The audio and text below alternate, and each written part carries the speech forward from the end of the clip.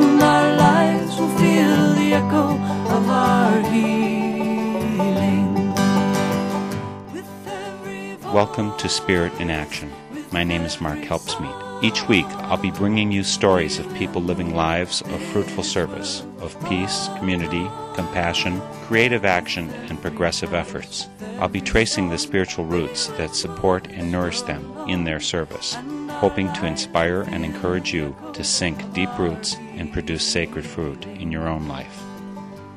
Let us sing a little song for the dreaming of the world, that we may dream as one. With every voice, with every song, we will move this world along. Today, our Spirit in Action guest is a storyteller. Noah Baum is an Israeli-born woman now living in the USA who has found her avocation in telling stories. She came to my attention because she's scheduled to present her one-woman storytelling show to the Friends General Conference gathering this evening. The show is called A Land Twice Promised, about the personal stories of people vying for or sharing the land variously called Israel or Palestine. Stories can change hearts and find a way forward in places where argument is powerless or even counterproductive. So Noah's very personal sharing of the story of her family and friends made light for us a more peaceful way forward in a very troubled world. Noah Baum joins us before a live audience at the University of Rhode Island, Kingston, Rhode Island. Noah, thanks so much for joining me for Spirit in Action. Thanks for having me. Pleasure to be here. And it's a pleasure to have you here at the Friends General Conference gathering here in Rhode Island, Kingston, where the University of Rhode Island is. How did you end up getting connected with us Quakerly types? Oh, I bribed my way in. I was contacted by Debbie Block, who is in charge of the programming. Her husband, Bill Harley, is a phenomenal storyteller, and I'm part of the storytelling community, and he saw my show. I performed it at Brown University a couple of years ago, and he knows my work through the storytelling community, and so I guess that's how she heard about it. And so she contacted me saying that my show fits the theme this year and if I would be willing to perform it here. Well, the theme this year is All God's Critters Got a Place in the Choir. So what is your show that it matches with Critter Talk? Nothing whatsoever. My show is my personal story of my friendship with a Palestinian woman. I grew up in Jerusalem in Israel. I met a Palestinian woman when I came to this country in 1990. And the show is my story and her story and the stories of our mothers. And I think it's a way of giving a personal insight into the topic of the Israeli-Palestinian conflict, a look behind the rhetoric, a look behind the headlines. And in a way, I'm thinking the message of all God's critters have a place. It's a way of giving place for listening to all voices and to saying, there's many narratives here and we need to start hearing them. That's my interpretation of how I fit into the theme. I saw via your website, which is noahbaum.com. On that site, you have links to some videos, stories you've told, and so on. I understand in 5th grade, for a while, you lived in the U.S., and then you were back in Israel, where you had grown up. What age did you finally leave Israel to move to the U.S. definitively? I guess 1990? Yeah, well, my love affair with America has 3 phases. So the first time I came here was in 5th grade. And I came with no English whatsoever, and that's when I learned English. So 5th and 6th grade, my father was on sabbatical at Stanford. And then I came again in 1984. I came to study acting with Uta Hagen at the HB Studio in New York City. I was an actress in Israel, and I studied acting at Tel Aviv University. I was an actress at the Khan Theater, and then I went to study with Uta Hagen, and somehow realized that I don't want to finish my life being a waitress waiting for auditions. And so I enrolled at NYU at their master's program in educational theater. And then I came back to Israel and worked in special ed schools, taught at teachers' colleges using creative drama with emotionally disturbed children and teaching at teachers' colleges. And parallel to this, I always told stories and did my storytelling. And then in 1990, I came to America for the 3rd time with my husband, who came to do his PhD in Davis, California. And so we lived for 11 years in student housing. 11 years? 11 years. And then plant biology, they do a PhD, then they do a postdoc. It's a long process. And then we came to the East Coast, to the Washington, D.C. area in 3 weeks before 9/11, actually, in 2001. So you make your living telling stories. My recollection of my childhood is that my parents believed almost none of the stories that I told them. How did you get into storytelling? You were an actress. Well, I wouldn't say I'm making a living, but I am making a life. It is a life that I love very, very much, and I'm very fortunate to be able to do it. I became a storyteller by complete chance. There's actually a story on my website chronicling that. I was an actress, as I said, at the Khan Theater. And then at the tender, ambitious age of 23, I was smitten by a disaster, and I wasn't cast in the new play. And my life was over as I knew it, and I felt that the world has ended, and I was very, very humiliated and depressed. But to make ends meet, the theater started doing these story hour things for families and children, and I had to somehow make a living, and I got a job at a community center in the south end of Tel Aviv in one of the deprived neighborhoods doing story hour. And of course, I didn't know that I was a storyteller. I didn't call myself a storyteller. I was a humiliated and failed actress. But they hired me because, unlike my predecessor who sat and read from a book, I acted out the stories and I twirled around between the characters and I invited the children to act out after the story. And so I was hired. And on the second day on the job, I was getting ready to tell the stories and the door opened and 3 counselors walked in with 6 kids. And one of them was a very burly 8 or 9-year-old with long hair and didn't know if it was a boy or a girl, walked to the front of the room, kind of kicked some of the kids that were sitting on the floor, climbed on the chair, from the chair to the table, from the table to the windowsill, and sat on the windowsill and said, "I'm here, you can start." I looked at the counselors, this is a boy or a girl, I had no idea, and they said, "This is Lilach," so it's a girl. I said, "Lilach, would you like?" "No, you don't tell me what to do, nobody." I knew I couldn't mess with Lilach. So I started telling the story. I prepared Hans Christian Andersen's The Tinderbox, which is a story that has a princess that doesn't do a thing. She sleeps through the entire story, and during her sleep, the hero, who is the soldier, kisses her, and then in the end, they get married, one of those stories. And all through the story, the kids were listening. Every now and again from the windowsill, Lilach would yell out, "Whoa, look at that man, whoa," things like that. But it was all within the story, so it wasn't really disruptive. And then when the story ended, she jumped off the windowsill, stood right in my face and said, "I'm the princess." And I said, "Okay." And I started choosing all the other kids and dividing the scenes. And meanwhile, I saw from the corner of my eye, she took 2 chairs, just like, these folding chairs that we have here. And she put them facing each other to make like a bed. And then she sat down, but she more glided down. And then she folded her hands into her lap and she tilted her head just so, and she closed her eyes, and her entire being was just soft and gentle, and she kind of had a whiff of a smile, and she was the princess ready for the story to begin. And I told the story, the kids acted out all the scenes, and all the time she just sat there very majestically with her eyes closed. She opened them once when it was time for the soldier to kiss the princess, and she looked at me, "No real kissing, oh." And I said, no, it's all make-believe, that's okay. When it was time to marry the princess, the kid was blushing and giggling hysterically, but she just rose like a queen, and she put out her hand, and they walked forward, and everybody said, and they all lived happily ever after. And all the kids ran out, and I was gathering my things. And out in the parking lot, the 3 counselors were waiting for me, and one of them, with tears in her eyes, said to me, "Look, I don't know if you noticed, but the kids that we brought in late, they're the kids from the special education club. And we are never allowed to bring them into any activity because they ruin everything that is being brought to the center. So they're banned from everything. But because you are new, we decided we're just not going to tell you." And that's why all 3 of us came. And we thought, if they start breaking the chairs, we're all 3 there. We'll take them out. But we've never seen them participate like this and sit for so long. And we've never seen Lilach like this. Today, we were reminded that she's just a little 8-year-old girl. And it would be wonderful to say that was the moment my life changed and I became a storyteller. But I always say, that's not the way life happens, because more often than not, when you're living the story, when you're inside the story, you don't know that it's a story yet. A story is the way that we look back and create meaning. All I knew that day when I drove home was that for the first time in weeks, I didn't feel so depressed. And I felt like I just witnessed something really powerful, and I had no name for it. But I remember thinking, this is what I want. Today I can tell you that that was the moment when one door closed in my face and an 8-year-old gangster girl from the south of Tel Aviv opened the door for me to become a storyteller. And that's how I became a storyteller. I think you've heard the saying that for every door that closes, there's another door that opens, but that the time in the hallway is a real bitch. Yes. You didn't evidently have too long out in the hallway. It opened to you pretty clearly.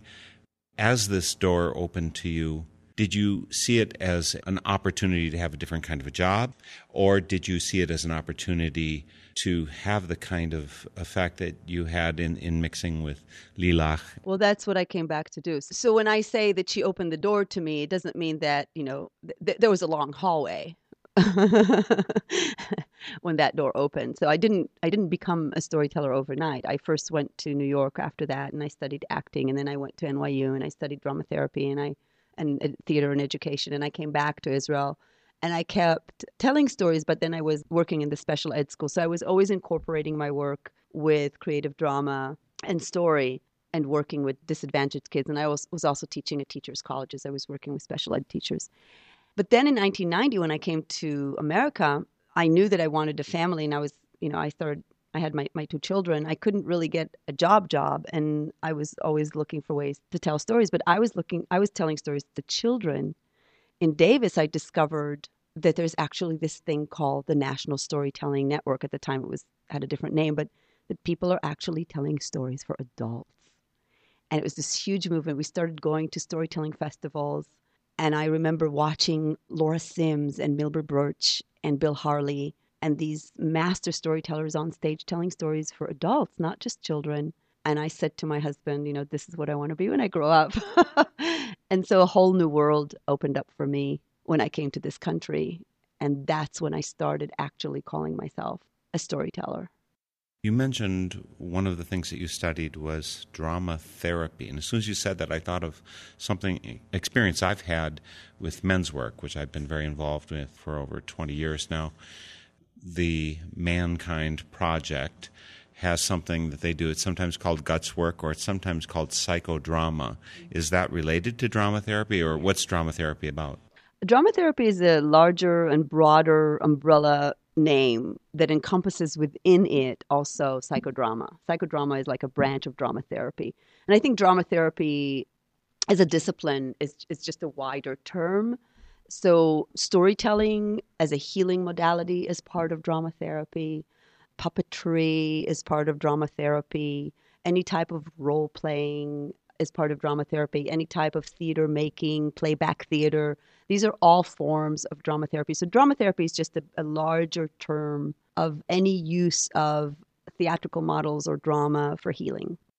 So Lilach is one case of someone who was, I think, maybe moved along on the road towards healing because of the experience with you. She could be a new person, I think, because of what you did there. Are there other cases? Can you give us examples of how this works for other folks? Well, I wouldn't go so far as saying that this was this was just one thing. For healing to take place, you have to have consistency, and it's over time. If I had worked with that child for a longer period of time, maybe we could see something that goes towards healing. But it was a glimpse into the potential. It was a glimpse into the principle, into what it is that storytelling does, or that drama does, in the sense that it allows us to take a step back. It allows us to be not us. So it's a distancing technique. And it allows us to look at what's happening either inwardly or in our life and give it pattern and shape it so that we can look at it, we can give it meaning, and we can have some control over it. So if I think about the Lilach example, this is a child who, life had made her into a very tough bully, into a very, very tough gangster girl, because this is who she had to be to survive. But there's another part of her that could never come out. And when she can play a role of a princess, then the tenderness and the gracefulness and the softness of her can be expressed. And so the premise of drama therapy is that, and in that sense, storytelling as well, is that we all are not just one thing, that we have different roles inside of us. We have different aspects of who we are. And one of the reasons that stories can resonate so deeply, one of the reasons that fairy tales and folk tales have survived for thousands and thousands of years, because they are the map of the soul in a sense. And the characters represent, it's a very Jungian approach, obviously, but the characters in stories always represent parts of ourselves. And so part of healing is, finding wholeness, finding integration. And when you can start hearing yourself and seeing yourself and expressing the different parts of yourself, that's the path to becoming more whole and becoming healed, hopefully. It's my suspicion that whenever you tell a story, whatever it does for the audience, it's also possible that that story is part of the healing for yourself. I know you're the storyteller here, Noah. It's not me, but I'm going to give you an abbreviated one about a role that I played, I found I could play in my mid-teens, that totally changed my life. I'm part of a very large family. There's 12 kids, and there's brothers and sisters and stepsisters and brothers and half-sisters, and I have a stepmother, or I had a stepmother. And there were real problems in our family, alcoholism and many other major issues. So it was a pretty messed up situation. My sisters got, I think, driven away from home by my stepmother, who was dealing with tremendous frustrations herself. After my older sister was gone, she turned on me, and she started badgering me in the way she had my sister. And first time I broke down and cried. The second time she tried to do it, I had been involved in debate. And I learned that there was another way to react when someone was coming at me. And so she started attacking me and saying I was irresponsible and thoughtless. And I said, could you provide some documentation? And that evidence is outdated. Do you have more recent evidence? And that's not a prima facie case. And she got very upset with me, told me to go to bed. I said, well, that's fine. Good night, mother and father, dear. And I was being a totally smart jerk. And she called me back, you're not getting away that easy. And eventually she went to bed and she never attacked me again. Now, I wasn't nice to her, and she, God knows, needed help. But I know that by going into that alternate persona, that it saved me. And so I have one of my sisters who now refers to me as the white sheep of the family. There's 11 others. So my question is for you, what's your story? What's the one that you tell which is really about your healing, your transformation? Is there anything that you can share that way? I don't know that there's one, I don't know that there's one story. Well, I want to hear all of them is the point. We have all day, right? I think the reason why storytelling has become my path and my life is because it offers, for me, an intersection of everything that I love and am interested in. And also, one of my teachers, Laura Sims, says, you don't choose the stories choose you. So the stories that have chosen me in my life have been a path for me, have been part of my journey to become a better person, I hope, more aware person. It has offered me comfort and healing. The first personal story I created, which I was terrified of because I was only telling folk stories, was a little anecdote about my grandmother. And it was 2 years after she passed away, and she passed away when I was already in America. And I realized I was so angry about the way she died. I was so angry about that I wasn't there, because she was very, very close to me. And a way for me to bring her back into my life was to start telling stories about her. And so it's been tremendously healing for me to start create stories about my mother, about my grandmother. A Land Twice Promised has been a complete transformative experience in my relationship with my mother, because I tell her story as part of it. And my mother and I had a very volatile relationship most of her life. She just passed away 2 years ago. She was a very, very difficult person. And like a lot of people who have suffered severe trauma of a generation, very wounded, she had a way of telling the story that was very, very calcified, very specific. She told it in her words and her intonation. Anytime you tried to ask her a question that put her out of the way that she arranged the story for herself, she would get very angry. So when somebody is so wounded, they have a way of creating meaning from their life by creating the story in a way that they can deal with it, in the way that they can live with it. And often it holds the pain in a place somewhere there. What I did when I had to tell the story, I was telling it in first person. And I had to kind of get into the mindset of imagining, well, what would it feel like being a 19-year-old experiencing these things that my mother experienced? And I think that act of compassion that I had to find, and I did it also for my Palestinian friend and for her mother, but with my mother, for some ironic reason, it was even harder because of our closeness and our volatile relationship. But what happened was that the first time she saw it, she came to visit in America, and then the next day I felt something. It's like something has changed. And I didn't know what it was, but something in the energy between us has changed. And it was like this shift. And it was very clear to me that this was not conscience. It was very clear to me that this is not something she's doing, but something shifted. And it took me 3 days. Couldn't figure out what it was. Finally, I called my friend Gail Rosen, who works a lot with bereavement and through story. And I said, something's going on. I don't get it. And she said to me, Noah, your mother felt heard. And it clicked. And I realized, because I told the story from the inside, for the first time in her life, that level of anxiety, that level of combativeness with me calmed down because she felt understood and she felt heard. So that experience was just a huge, huge part of my healing and my relationship with her. And I'm so glad that she had a chance to see this and that I had a chance to experience this in my relationship with her before she died. So it's one example. I've had many stories that have offered comfort and healing for me. There was the time when I came to this country, I just had a baby. I was very isolated. I wasn't doing any work. This is a politically correct environment we're in right now. You were doing work, you just weren't getting paid for it. We want to recognize your worth. Okay, Noah? I didn't feel like I was doing work because I wasn't telling stories. But I remember sitting on this futon that we had in student housing and hearing, I don't know where I heard it. It was on either the radio or I saw a synopsis of a little story called The Lion's Whisker. And usually, because English is my second language, for me to tell a story is a very long process.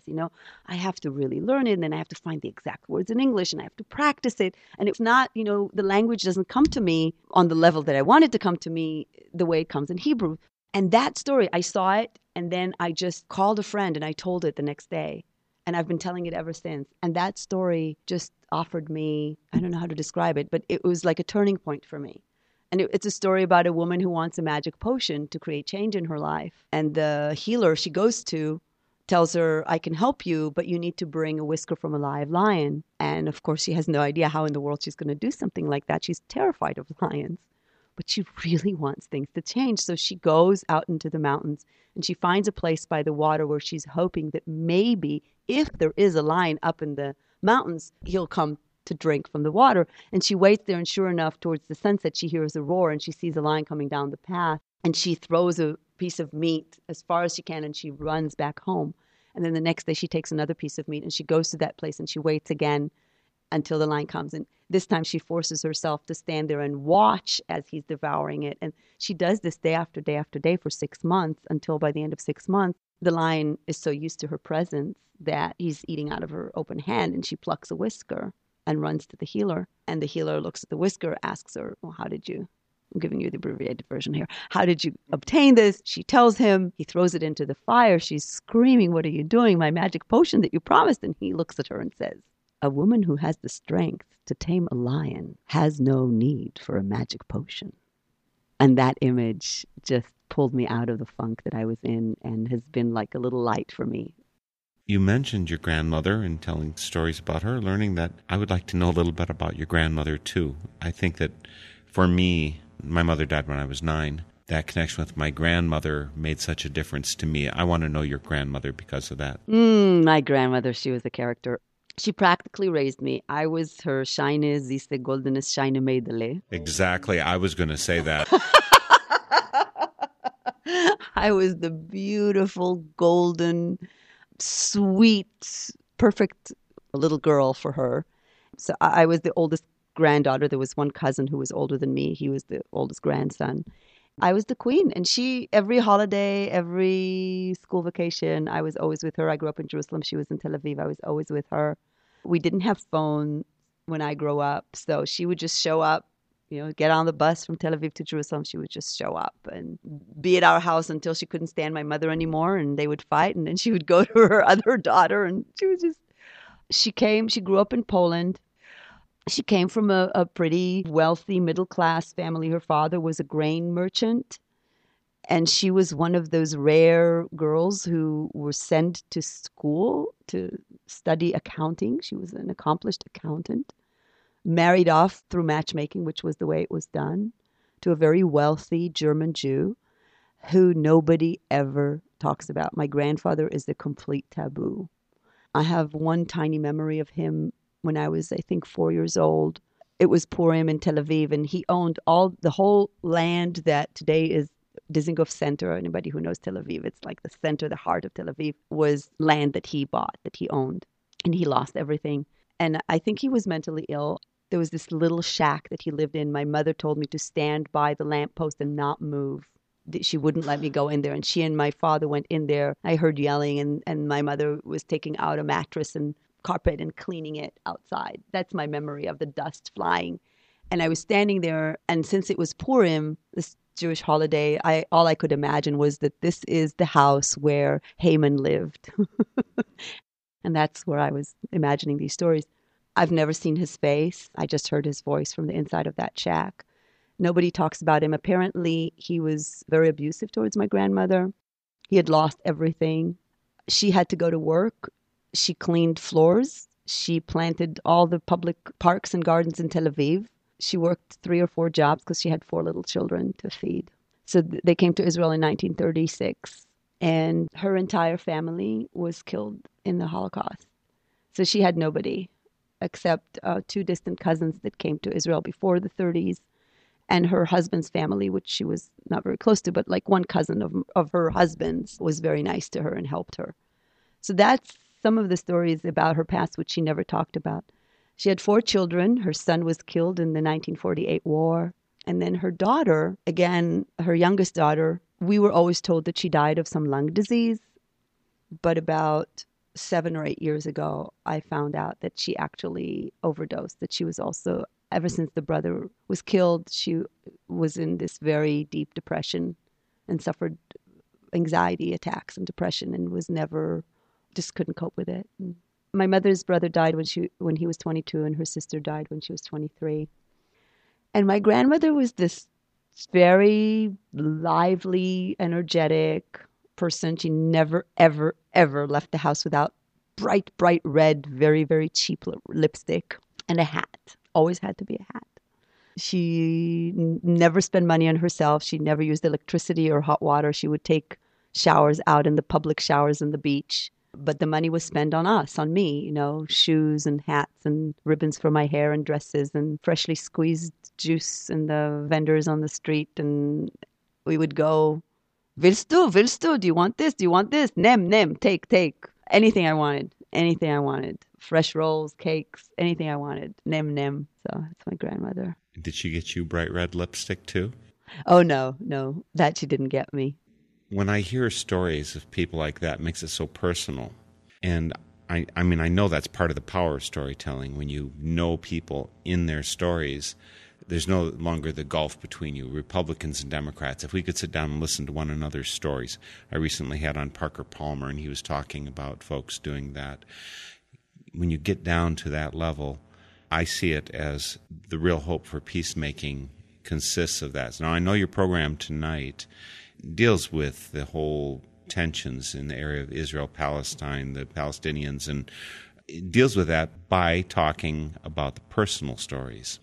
Now, you grew up in Israel. You came to this country in 1990 definitively, I guess. So you've learned to see, you certainly know the Israeli story from the inside. Do you see it differently now that you live here? I guess my question really is, if you know the stories from both sides, maybe you see an opening towards peace or the possibility of peace because this world is so thirsty for some resolution. I think there are many people in Israel that see both narratives and are forging, their maps for peace. We don't have the kind of leadership that can help us overcome the fear to get there, which is very, very tragic. But I think, yes, seeing both sides, I feel it would be, I am Israeli and I am Jewish. It would be hypocritical to say that, I can see both sides. I'm always going to be who I am. But I think part of what it means to me to be human and part of what it means to have the gift of story is that you are able to open your heart for compassion, and you are able to listen to the other. And I really, really think that is the only path. I mean, to me, at least, it's the only path that I can see. And that's what happened to me when I was talking with my Palestinian friend. And that's what propelled me to create this piece. I mean, I didn't set out to create a storytelling performance. I was having a relationship with this woman, and the compassion that we had for each other, because we had trust built between us, because we heard each other's stories, was so powerful that I wanted to create something that will create that level of compassion or invoke or invite people into that kind of listening and that kind of heart opening that the stories open for us. And what you said is really what I believe. And that's why one of the things that I do other than performing is I lead a lot of workshops. And I lead workshops where story is the model to learn to listen to each other and to build bridges. And I use it in many, many forms. I do it for interfaith workshops. I do a lot of workshops where Jews, Muslims, and Christians start listening to each other. I do it with Israeli and Palestinian students. I do it within the Jewish community and not necessarily around the topic of the Middle East, just community building. I do it in businesses for team building. And any form of diversity awareness and conflict transformation is built on this seed model of just finding a place to look at the other human being and listen to their stories. And it's, on the one hand, it's very, very simple. And on the other hand, it's very, very difficult because you have to create the kind of framework. You have to invite the people to come in and want to listen to each other, which is, of course, the hardest part. But I think once people really start doing that, and I remember as I was working on this show with my friend, as I was listening to her stories and recording them and writing them, it wasn't always easy. And I remember I actually wrote a letter to my friend who helped me create this piece, Lauren Nimi. I wrote him a letter saying the temptation to put her in the them box is ever present. And it's so huge because sometimes the things that she would say were hard to hear. And so it was really easy to just put it, those Palestinians, and just put it in the them box. And we all do that. And it's so much easier. Those Republicans, those religious people, and we do that.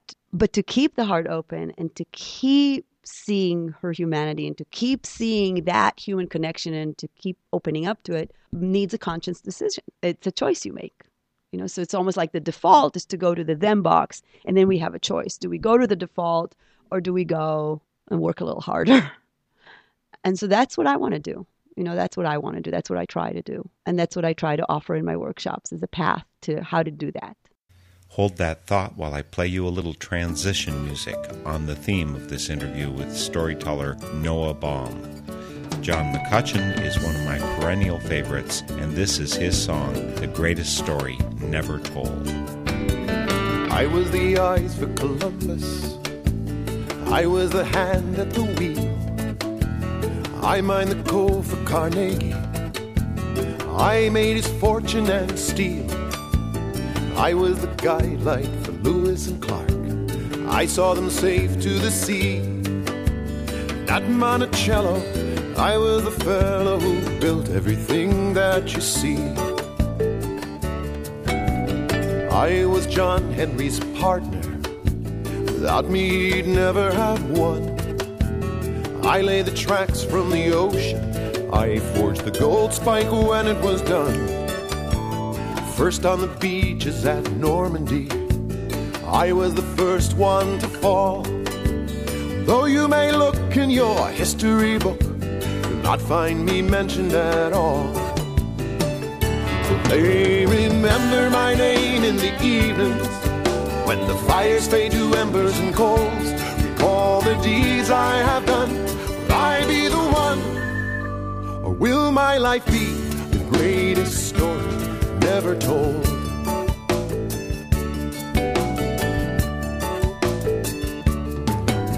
When Harriet Tubman came knocking, I hid her safe in my barn. When the Nazis were rounding up Jews in our town, my loft kept them sheltered from harm. When Martin marched into Montgomery, I was right there by his side. When the battle was mounted, I stood to be counted, part of that great rising tide. Will they remember my name in the evenings when the fires fade to embers and coals? Recall the deeds I have done. Will I be the one? Or will my life be the greatest story never told? For age upon age it's recorded. The story is always the same when our children are charting the future. Who are the heroes they'll name? And when history comes calling for blood and for bone, and we each take our place in the dance, between the famous and few and the people like you is just a sliver of fortune and chance.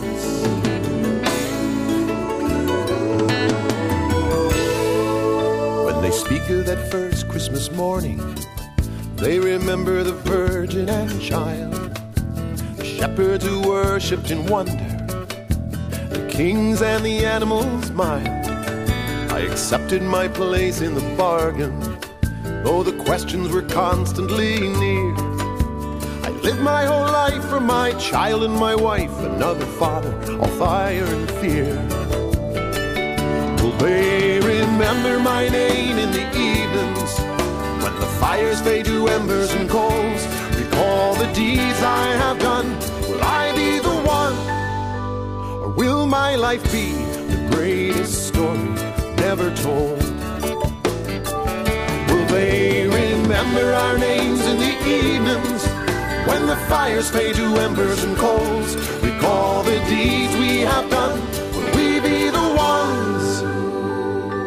Or will our lives be the greatest stories never told? Remember my name. Remember my name. Remember my name. The Greatest Story Never Told by John McCutcheon, obviously closely related to the topic of this week's Spirit in Action program, storytelling. You're listening to Spirit in Action. I'm your host for Spirit in Action. My name is Mark Helpsmeet, and this is a Northern Spirit Radio production. Our website is northernspiritradio.org. On the site, you'll find 7 years of archives. You can listen to anything for free. You'll also find us via iTunes and other sources. Pacifica has all of our archives as well. So please listen. You'll find many topics of interest, diverse people, witnesses telling their stories, telling their firsthand experience. In particular, we're lifting up the good work of people trying to do healing in the world. You'll also find a place to drop comments. We love to hear from you because we can create the story best together. Likewise, you can make donations. Again, the website is northernspiritradio.org. My guest today is Noah Baum, or maybe I want to say Bohm. Oh, no, don't say that. Noah Baum is my guest.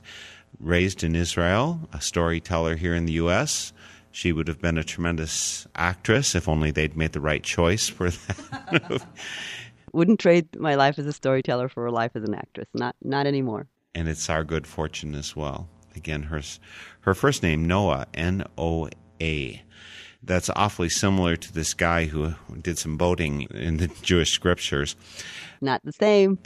It's not the same. That's my question. Is it the same? Is it a different person? Is there a connection? Well, it's because of an American malfunction, American pronunciation malfunction, that they even sound the same, because in Hebrew they're completely different. They don't sound the same. They come from opposite roots.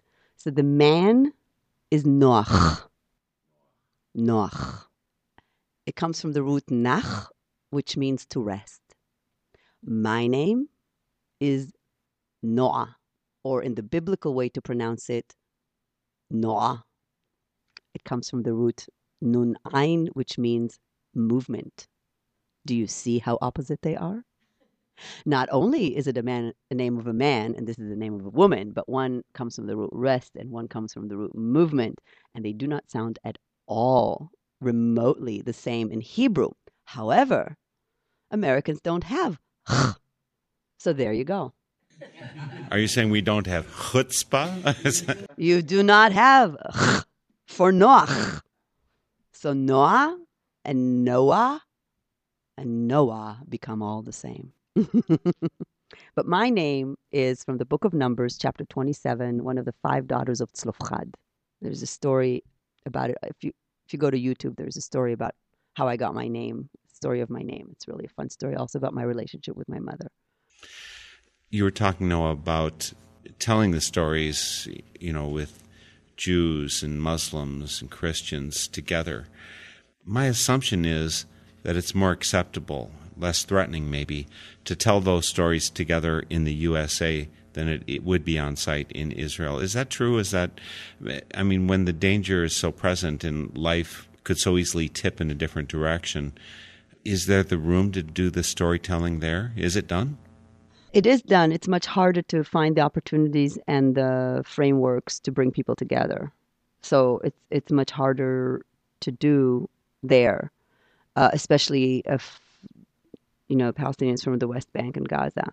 But it is done. There are people who do things. There are people who risk their lives to continue to maintain dialogue and maintain relationships.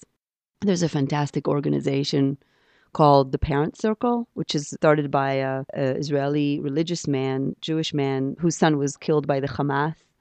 And he created a group for bereaved parents, and then he reached out to a man in Gaza who also lost his son and his daughter, actually. And today there's over 400 or maybe even 700 families of people who've, lost their siblings, their children, their parents, and they talk to each other.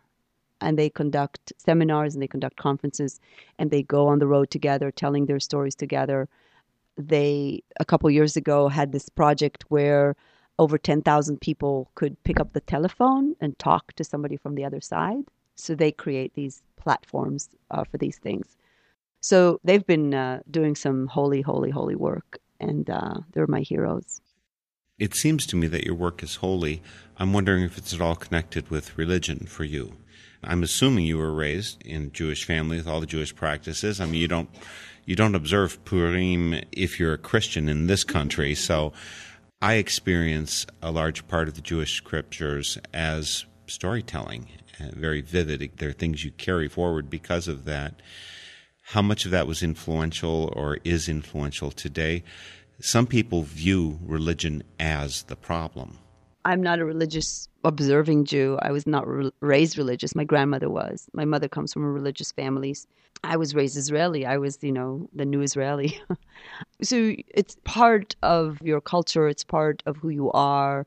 It's part of your heritage. We study the Bible. I didn't go to a religious school. I went to a secular school, but you still study the Bible from 1st grade to 12th grade. It's one of the subjects, so you know it. For me, it was always my favorite subject. It's a connection to my heritage, my mythology, my stories. It's where I wrestle. It's the stories that I argue with. Some I embrace, some I argue with. So it's where I come from. But I would say I don't look at my work in storytelling as holy necessarily, definitely not religious. Like I said, it's not how I make a living, it's how I make a life. So it is my life's vocation. It is my path. And the only story that I can tell you that describes it best for me is there was a man, a tzaddik, a righteous man, who was going around from village to village and town to town, beating his drum and calling out for people to mend their ways. Stop the stealing, stop the lying, stop the killing. Village to village, town to town, day after day, week after week, year after year, the man just kept on going. And the years went by, and he's an old man, and he comes to the same places year after year. People already know him. And so folks say to him, what are you doing? Can't you see the world is still full of deceit and murder and anger and lying and all these bad things that you're preaching against? It's still there. Relax, stop, rest. You're not doing anything. You're not making a difference. Why are you continuing with this? And he smiled and he said, you're right. In the beginning, I went around really thinking I'm going to change them. But now I know that I'm just doing this because I don't want them to change me. Which brings me to the area of politics. I think you mentioned the Israeli mythology, if you will, the mythology you were raised with, Jewish mythology you were raised with. I think that everywhere in the world we have our stories that we tell about ourselves, and occasionally someone comes along that tells a story in a way that catches our imagination, our inspiration. So in 2008, Barack Obama said, "Yes, we can," and hope. Those are the words we have with it, but it's his story, the story of his father and his coming, that was so inspirational to so many people, being transferred into the possibilities for this nation. Are there any political stories that you particularly value, that you've been inspired for, where you see people doing what you're trying to do to help the world? Well, like I mentioned, the Parent Circle, what they're doing is my inspiration. I always feel that, people who have lost so much that can still talk to each other, who are we not to, So for me, they're an inspiration. Oh, there's a lot of people whose work is an inspiration to me. I don't know if I would necessarily describe it as a political story. I mean, the word story is so problematic because people relate to everything as a story. So the sound, to me, Yes We Can is not a story. Yes We Can is a sound bite that evokes a variety of stories. Yeah. I think, the work of Karen Armstrong, who's to me an inspiration. She's created the Charter for Compassion and all the comparative religion work that she's done to really bring light into what connects us all. She's a huge inspiration for me. The work of many storytellers in my community who work to bring out the stories of the marginalized and just the humans around us so that we can start acknowledging the diversity and the richness and the nuances that are around everywhere. So those are the things that inspire me. I don't know if I'm answering your question, but that's what comes to mind right now. It probably would have been helpful if I'd given you a couple examples of the people who I think do tell stories or did tell stories. I think Gandhi told a story about possibilities.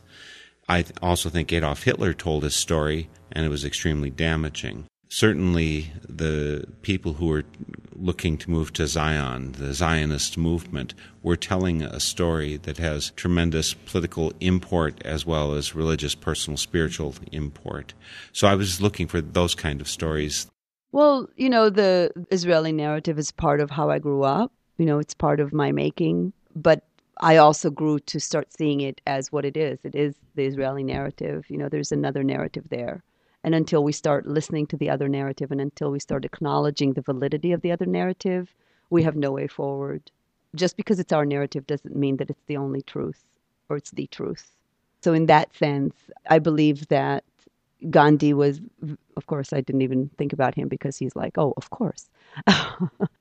But I tend to look at my world in a smaller way. Maybe I need to look at it in bigger, but I really believe change happens on many, many levels. It can't just happen in one way.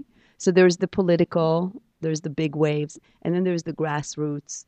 And I believe that change, real change, doesn't happen through sound bites and through the big slogans. I believe that real change is little drops of connections, human connections, relationships, and stories. The stories that we start hearing and we start acknowledging, and just that all this work of all these little drops that make a little rivulet that drops into a river, and then it becomes a tide that can create change. So I see my place somewhere as contributing to those little droplets. So I don't think about it in like big, huge political terms, but really in terms of what I believe real change consists of. Because I believe that real change is hard. It's very hard. We form our, what we call opinions, which is our way of looking at the world. Because we need to make sense, and we need comfort, and we need to feel safe. And to change that is hard. And you can't go there through debates. You can't go there through arguing against your opinion, because all it will make me do is become more defensive of my opinion, because I need my opinion to make my world stable. And so the only way that I see that we can create change is going through the heart. And that's what stories do. I'm so thankful, Noah, that you've got the faucet open to let the stories come through you, to share this. I'm looking forward tremendously to seeing A Land Twice Promised. And I'm really thankful that you joined us here today for Spirit in Action. Thank you so much for this privilege. Thank you. That was Noah Baum, spelled Noabaum. Website noahbaum.com, or just follow the link from northernspiritradio.org. We'll finish off today's Spirit in Action program with a tune from Fred Small, a singer-songwriter who does with his songs the kind of world-changing storytelling that Noah Baum does without music. This story song is about two boys from the Middle East finding peace through their personal stories. The Hills of Ayalon by Fred Small. In the hills of Ayalon, above the broken earth, two boys shout and play with a ball on a field of shrub and dirt. Divided sons of Abraham, exhausted embrace. Prince of Islam, pride of Judah, know each other's face. If we met on the sands of Sinai, under a molten sky, and if you held me in your sights and looked me in the eye, what would you do? If we met on the sands of Sinai, under a molten sky, and if I held you in my sights and looked you in the eye, I would shoot you dead.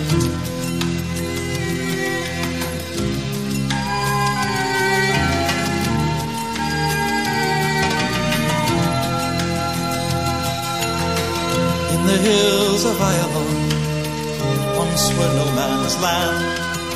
Shepherds chase their wandering sheep and lead them home again. My grandfather died at Dachau, never will I forget.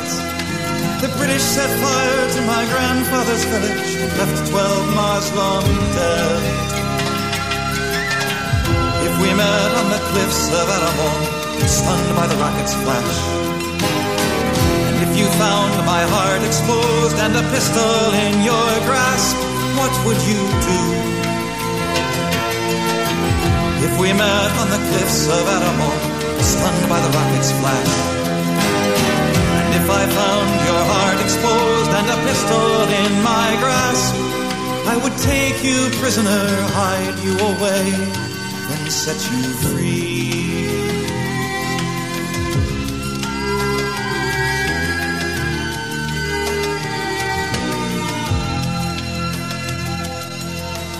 In the hills of Ayalon, young ones play a game. Toss an orange in the air and call each other's name. Ricky, Shimon, Shalom, Naomi, catch it before it falls. Yusuf, Hassan, Amal, Amira, tear down the wall.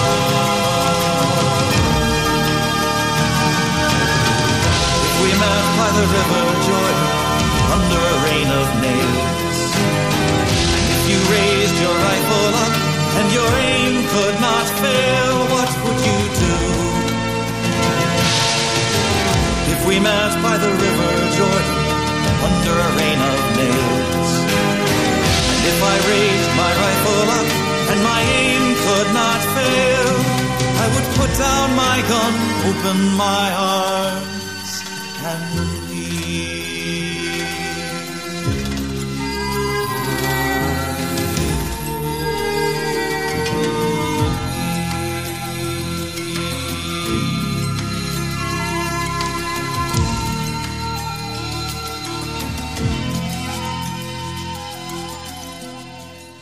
The theme music for this program is Turning of the World, performed by Sarah Thompson.